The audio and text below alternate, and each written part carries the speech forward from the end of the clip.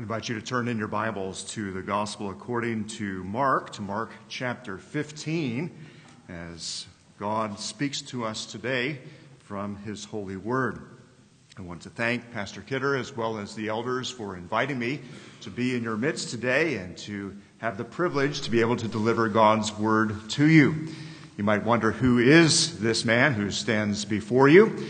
I am a man who was called by the Lord Jesus Christ 29 years ago to put my faith and trust in Him alone for my salvation. I praise God that at the age of 20, He called me out of darkness unto His marvelous light, and that I have come to know full forgiveness of my sins, free justification, adoption by my Heavenly Father, and the assurance of His grace and perseverance of me all the way to the end. It's therefore a delight to get to know some of you today and to be able to be used by God to proclaim the gospel to you. I currently am living in the Columbus, Ohio area and worship at Grace Presbyterian Church. I fill the pulpit there 1 to 2 times a month and have had the privilege to pastor over the last 18 years as well, both in New York and in Ohio. But that's enough about me. We need to put our focus and our attention upon the Lord Jesus Christ today. And we'll be reading from the Gospel according to Mark, beginning in chapter 15 and verse 6, and reading all the way to verse 39. As then we prepare to hear God's word read and preached, let us pray together.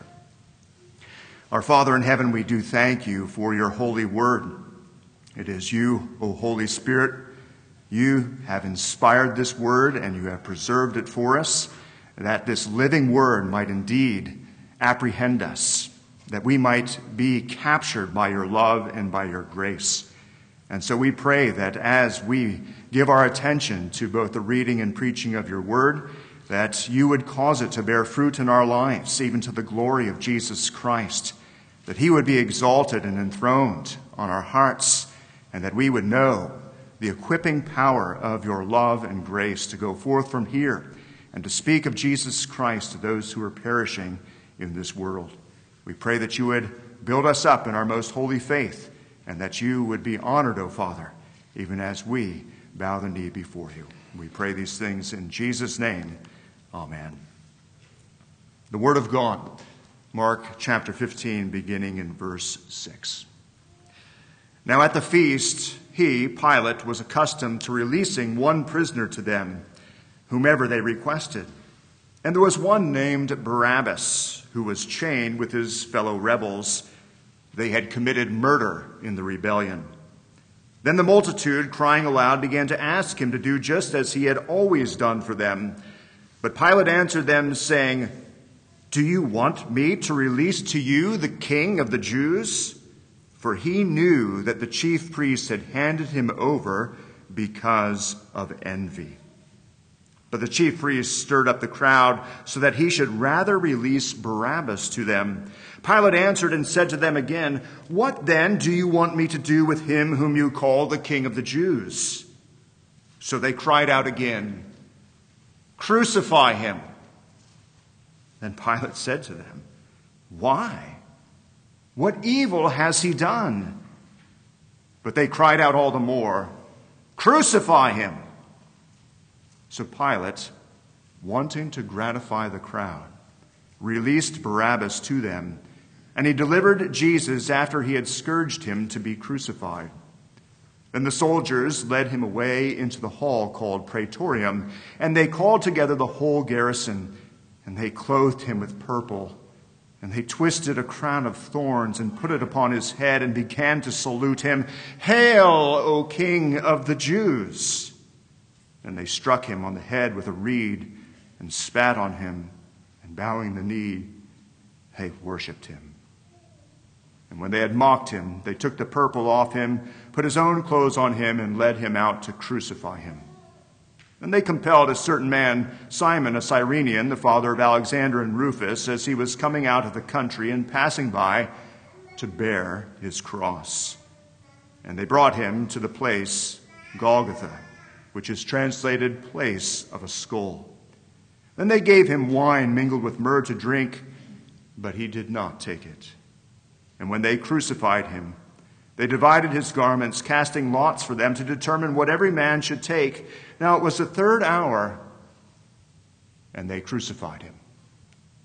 And the inscription of his accusation was written above, "The King of the Jews." With him they also crucified two robbers, one on his right and the other on his left. So the scripture was fulfilled which says, "And he was numbered with the transgressors." And those who passed by blasphemed him, wagging their heads and saying, "Aha! You who destroy the temple and build it in 3 days, save yourself and come down from the cross." Likewise the chief priests also, mocking among themselves with the scribes, said, "He saved others. Himself he cannot save. Let the Christ, the King of Israel, descend now from the cross that we may see and believe." Even those who were crucified with him reviled him. Now when the 6th hour had come, there was darkness over the whole land until the 9th hour. And at the 9th hour, Jesus cried out with a loud voice, saying, "Eloi, Eloi, lama sabachthani," which is translated, my God, why have you forsaken me?" Some of those who stood by when they heard that said, "Look, he's calling for Elijah." Then someone ran and filled a sponge full of sour wine, put it on a reed, and offered it to him to drink, saying, "Let him alone. Let us see if Elijah will come to take him down." And Jesus cried out with a loud voice and breathed his last. Then the veil of the temple was torn in two from top to bottom. So when the centurion who stood opposite him saw that he cried out like this and breathed his last, he said, "Truly, this man was the Son of God." This is God's word.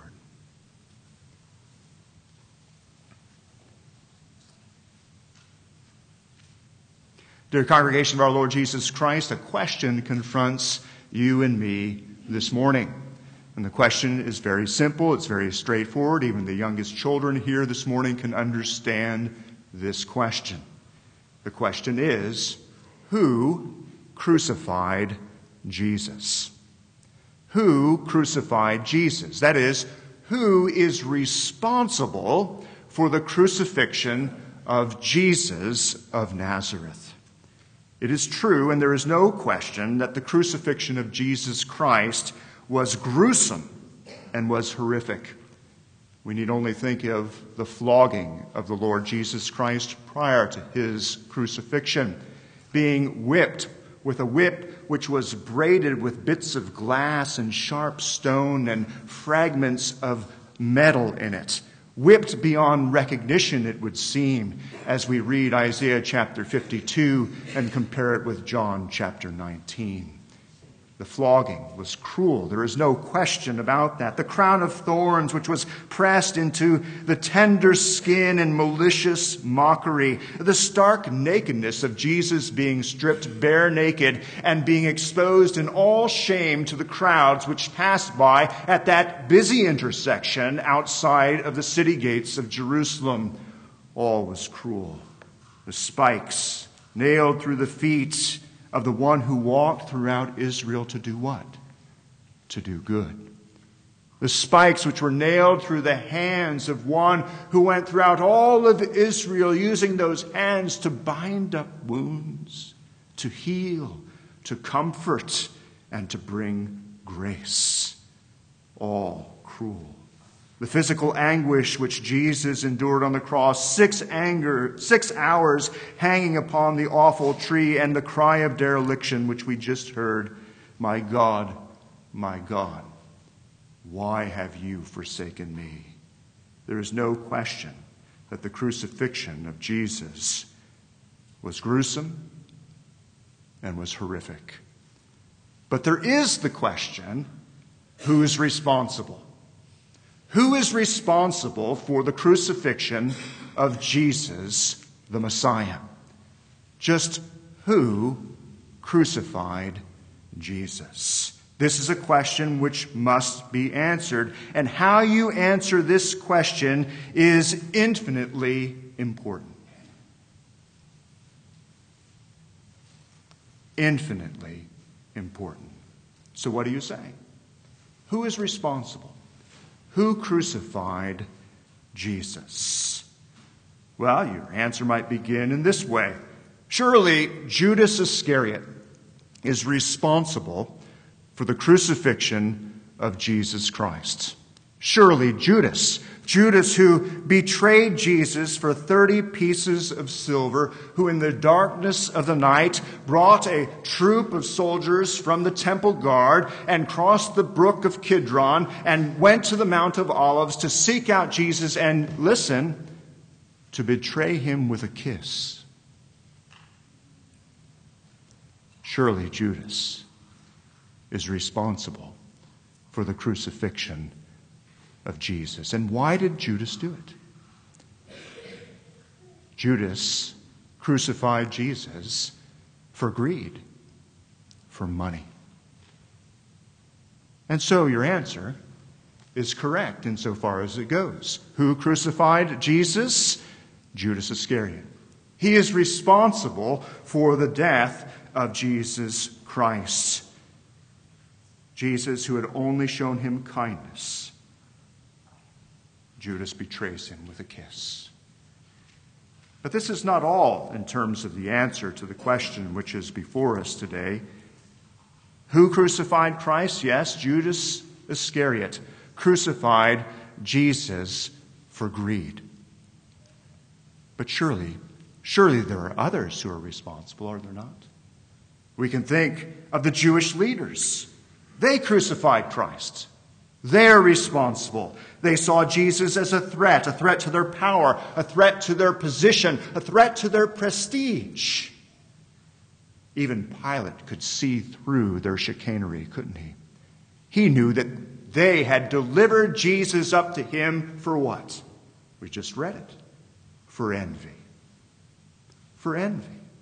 The Jewish leaders who plotted and prosecuted, who traded and trumped up charges and trickery, they spit upon him, and with cunning craftiness they condemn Jesus to die. Yes, the Jewish leaders are responsible. For envy, they crucified the Messiah, their Messiah. Judas for greed, the Jewish leaders for envy. They are responsible.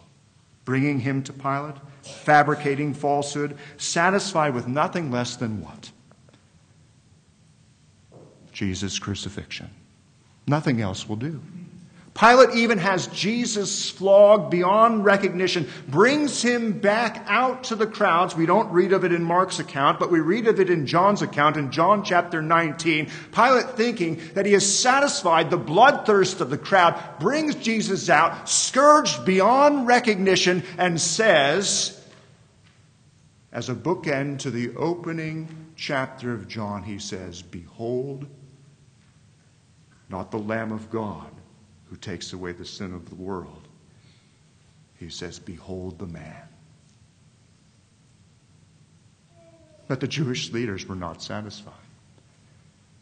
Not satisfied at all. And so we've begun to answer the question. Who is responsible for the crucifixion of Jesus? Judas, for greed. The Jewish leaders, for envy. Surely there's more.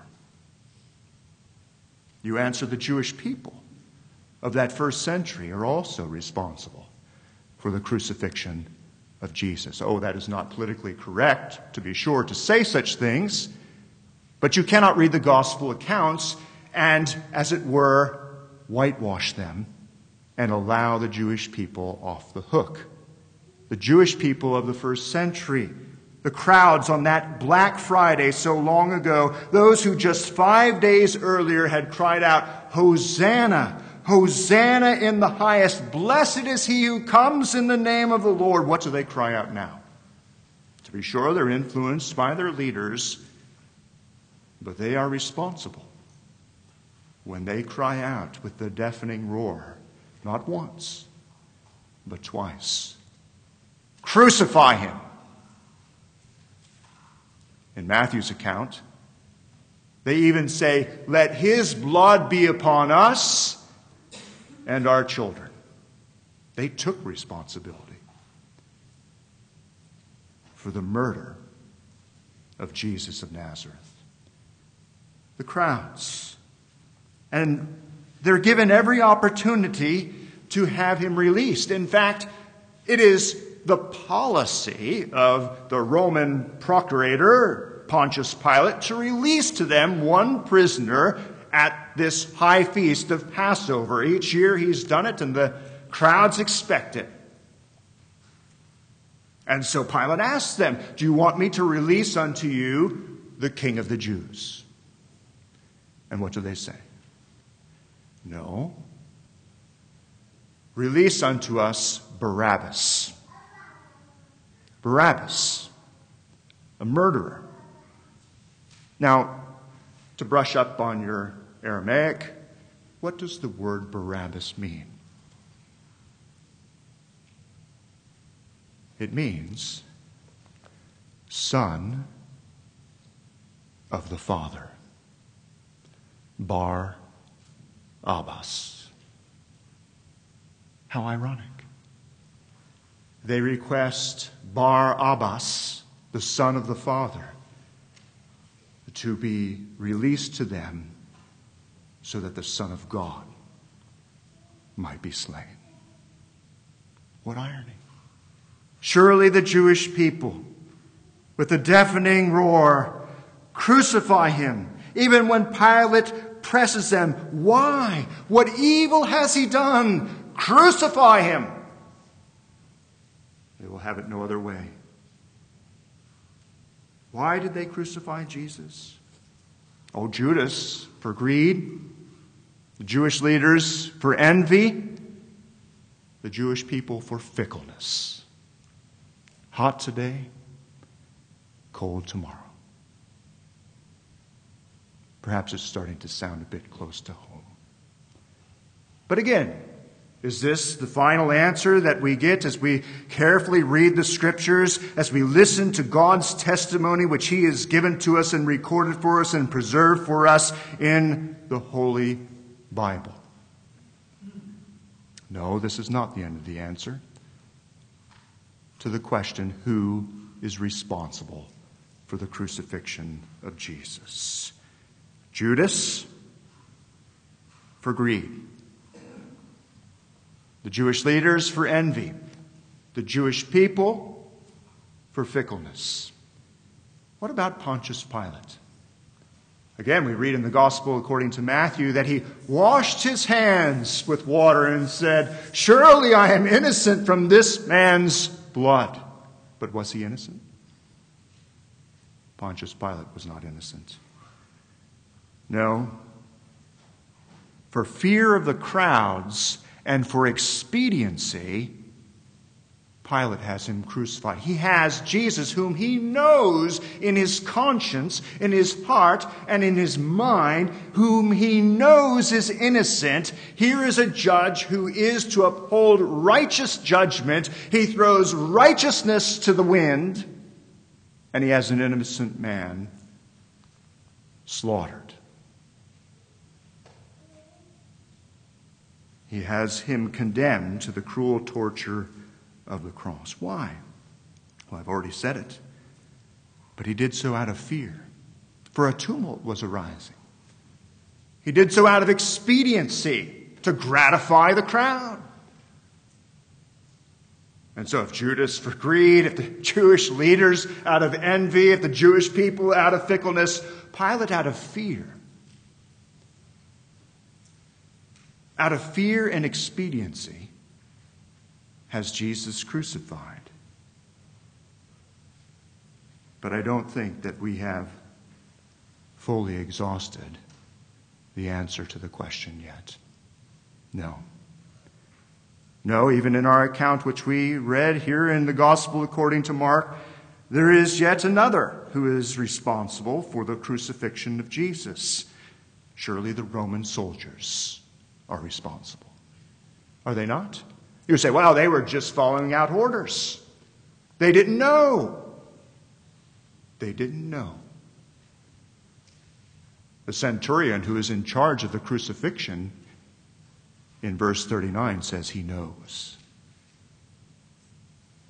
But even if the others in the cohort, which both scourged, whipped, tortured, and nailed the spikes into the hands and feet of Jesus and pierced the spear into his side, were ignorant, I invite you to read the book of Leviticus and to find out if sins of ignorance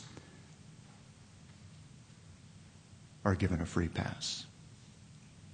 They're not. Blood sacrifice is required for sins of ignorance. Sins of ignorance. The blasphemy oozing from their lips, the inhuman scourging, the mockery, the hammer blows driving the spikes into the hands and feet of Christ. Sins of ignorance? Perhaps so. But sins of ignorance which must be given an account for before the judge of all the earth. The Roman soldiers are responsible. For ignorance, they crucified the Lord of glory. And here we have it. A question before you and me this morning. Who crucified Jesus? Who is responsible for the death of Jesus, the Messiah?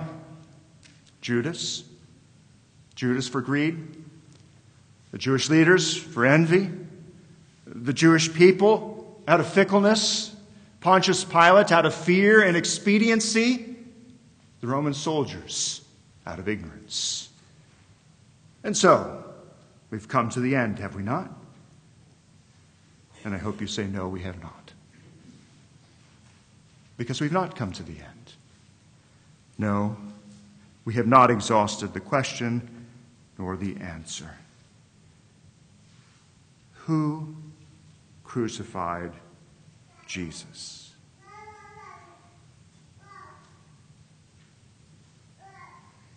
What about you? Are you responsible? You say, me, I wasn't even there. What about you? Are you responsible for the crucifixion of Jesus? I wasn't even there.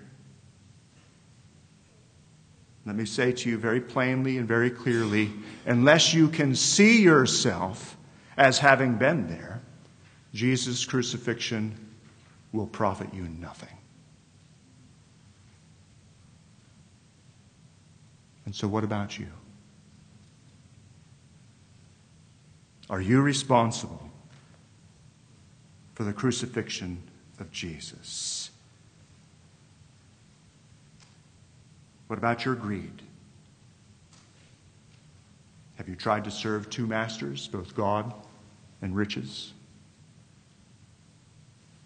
What about your envy? Where you love your position, your good name, your prestige more than you love the honor and name of Jesus? What about your fickleness? One day being on fire for the Lord, and the next denying him 3 times with Peter. What about your fear? Your fear of owning Jesus Christ as your Lord and Master, as the eternal Son of God, become true man, the God-man, who indeed has purchased you, and that you are not your own, but you have been bought with a price. What about your fear of owning him before men? Because you're afraid what they might think about you. They might think that you're too extreme. Others might think that you are too radical.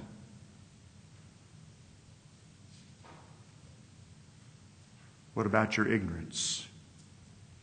How often we can listen to sermons and be satisfied to keep Christ at arm's length. And think that it's really not for me to grow in the knowledge of God. That's the pastor's job or the elder's job, but I'm all right. I'm satisfied with my level of small knowledge concerning the Lord.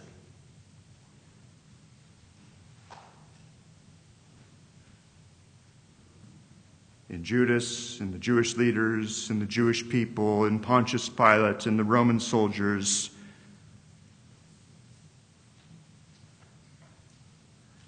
Do you see you?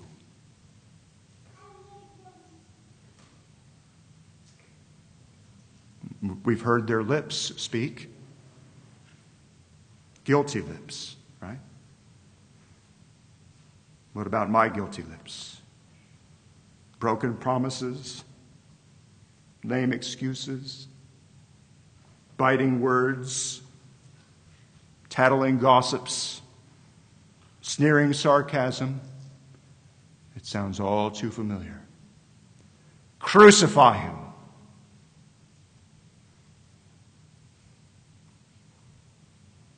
We've seen in Mark chapter 15 guilty hearts.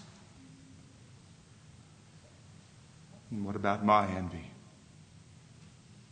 Envious scheming, holding bitter grudges, refusing to forgive others, valuing secret lusts, exercising manipulative lies, and pursuing at all costs vain ambition. Guilty hearts. We've seen put on display guilty hands. Who really hammered the spikes into the hands and feet of Jesus? Who did?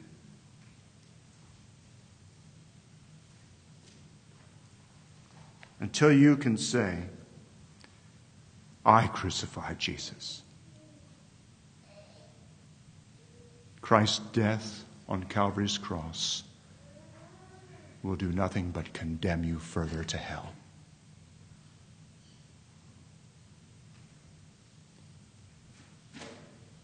Until you can say, I crucified Christ. Now, as we come to grips with this truth which the Bible clearly sets before us, we might be tempted to despair. Woe is me, I am undone. Is there any hope for me, the Christ killer? And if we stopped right here, we might as well just close our Bibles, walk out the door, and lock the doors. But thankfully, this is not the end of the answer either. To who crucified Jesus? This is not the end of the story. Oh, to be sure, it is convicting and convulsing to our hearts and consciences when we consider that it is our voices, our hearts, and our hands which are on display in Mark chapter 15. But it's not the end of the story. Who crucified Jesus? There's one more answer, and can we really say it? It almost sounds blasphemous to say.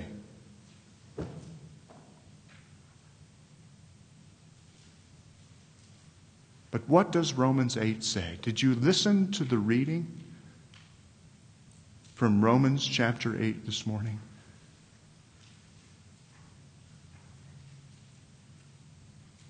What then shall we say to these things? If God is for us, who can be against us? For he who did not spare his own Son, but delivered him up for us all, how shall he not with him freely give us all things? All forgiveness, all assurance, all confidence of the gift of everlasting life to those who deserve everlasting death. Did you hear what God says?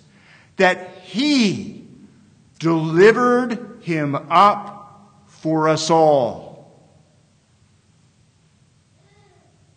An interesting tidbit. The word which is translated delivered is the same word which is used to describe, and we have to be careful here, what Judas did. when the English Bible says, and Judas betrayed him.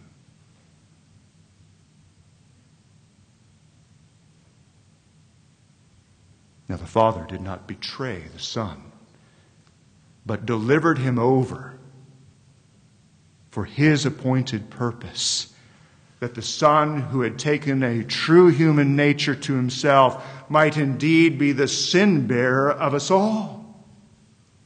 It is the Father who delivered up the Son, and it is Christ who, by the power of the everlasting Spirit, offers himself up for us. What did Jesus say? No man takes my life from me. I lay it down of my own accord. Who crucified Jesus? The Father, you see, spares not his Son so that he might spare you. Here's the gospel. Here's the love of God. For God so loved the world that he gave. He gave his only begotten Son. He delivered him up for us all. And so while Judas crucified Jesus for greed, while the Jewish leaders crucified Jesus for envy, while the Jewish people crucified Jesus for fickleness, while Pontius Pilate crucified Jesus for fear and expediency, and while the Roman soldiers crucified Jesus out of ignorance, the Father, can I say it, crucified Jesus for love. Love for you and love for his Son.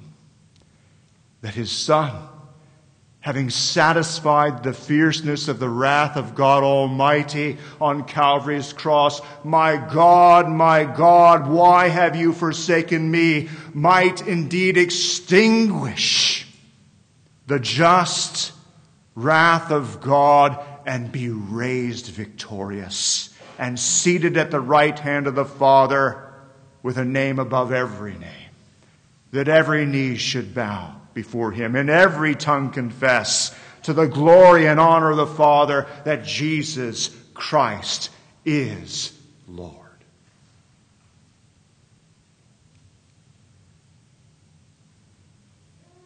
The Father, for love, delivers up his Son.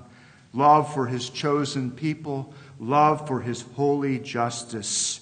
Love which understands there is no other way to save hell-bound, guilty sinners. Love wherein justice and mercy come together and kiss. Love. What did we sing? Many hands were raised to wound him.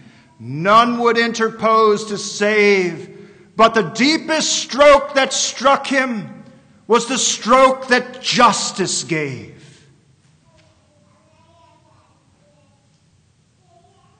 And the God-man willingly takes the cup and drains it to the dregs for us, for the likes of you and for the likes of me.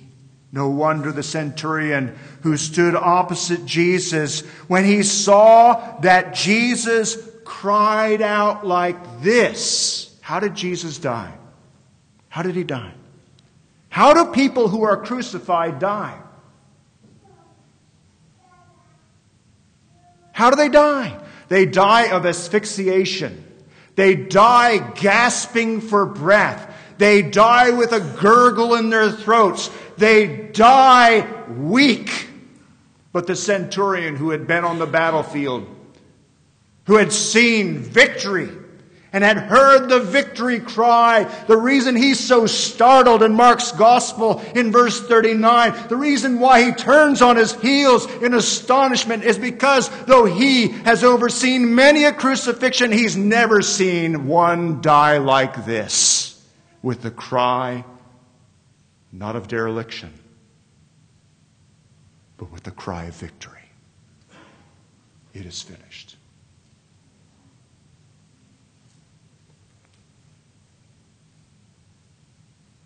And this is good news to lost and broken and guilty sinners. So what shall we say to these things? To be sure, there's much more in Mark's gospel account which we could look at today, but we've focused in on an important question: who is responsible for the crucifixion of Jesus? What can you take away today? 3 things quickly.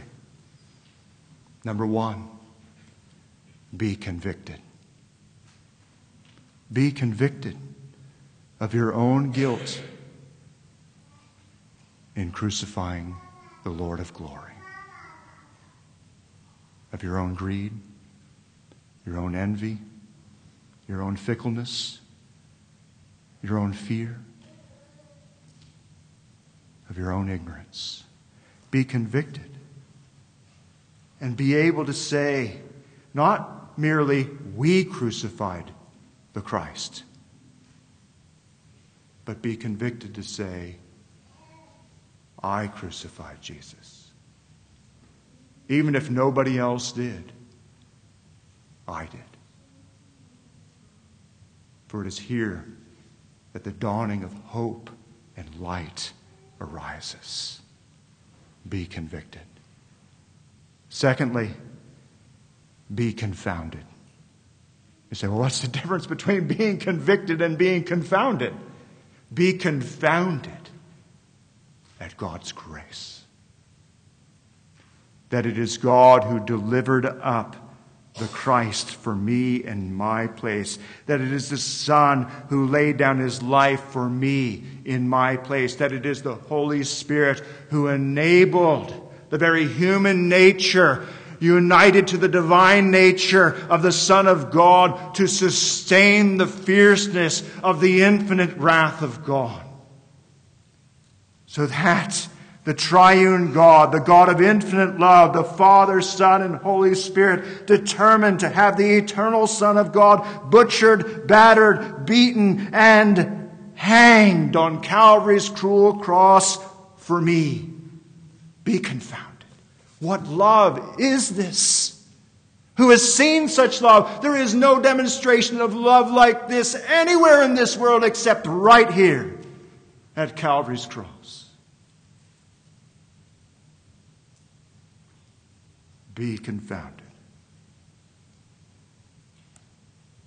And lastly, be compelled. Be compelled. Be forced to bow the knee and to come to the Lord Jesus on his terms. Maybe there's one or two or a handful here who have never bowed the knee, who have never come, who have never been drawn irresistibly by the love of the Savior in showing you your guilt and indeed of showing you his grace. And today's the day. Be compelled to come. Don't be satisfied with mere outward religion, with a mere outward profession. Come. Come to him. Be convicted, be confounded, be compelled to come to him for full forgiveness, for full everlasting life, for never-ending joy. If God be for us, who can be against us? He who did not spare his own Son, but delivered him up for us all, how shall he not together with him freely give us all things? Be compelled to come. If you were in Sunday school this morning, you heard the most dreadful words from Nahum chapter 2, verse 13, and Nahum chapter 3, verse 5. Thus says the Lord, I am against you. But here, what if God is for you? What if he's for you? And is not the word which is proclaimed to you today the very message which is declaring to you, I am for you? Come unto me. And maybe there are many others here who have already come, have already tasted the sweetness of his grace. Come again. Come again. Come again with renewed wonder and worship, with compelling conviction and confoundment. And come. Worship your Savior. Worship the triune God, Father, Son, and Holy Spirit, who indeed is designed to demonstrate his love and his justice for you.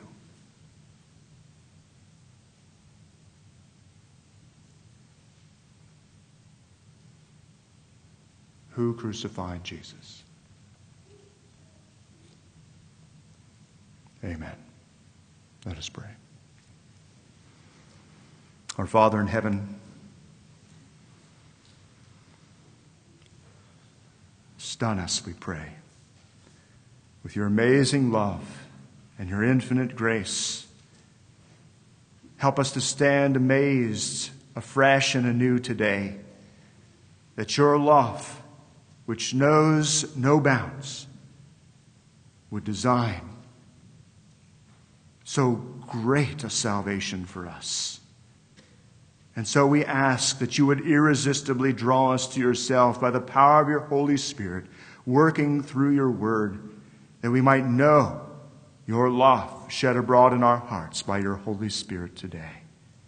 Change us and give us indeed this glorious message to take with us from here today to tell others that there is a Savior whom we are all guilty of crucifying. There is a Savior who has been delivered up by you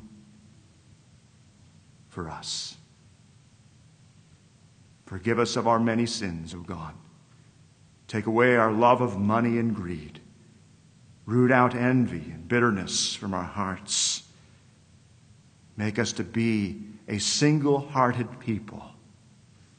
And, O God, take away our fears and replace them with the fear of the Lord, that we might be a people who walk not in ignorance, but in knowledge, the full knowledge of your grace and mercy in your Son, applied to us by your Spirit. We ask these things in Jesus' name. Amen.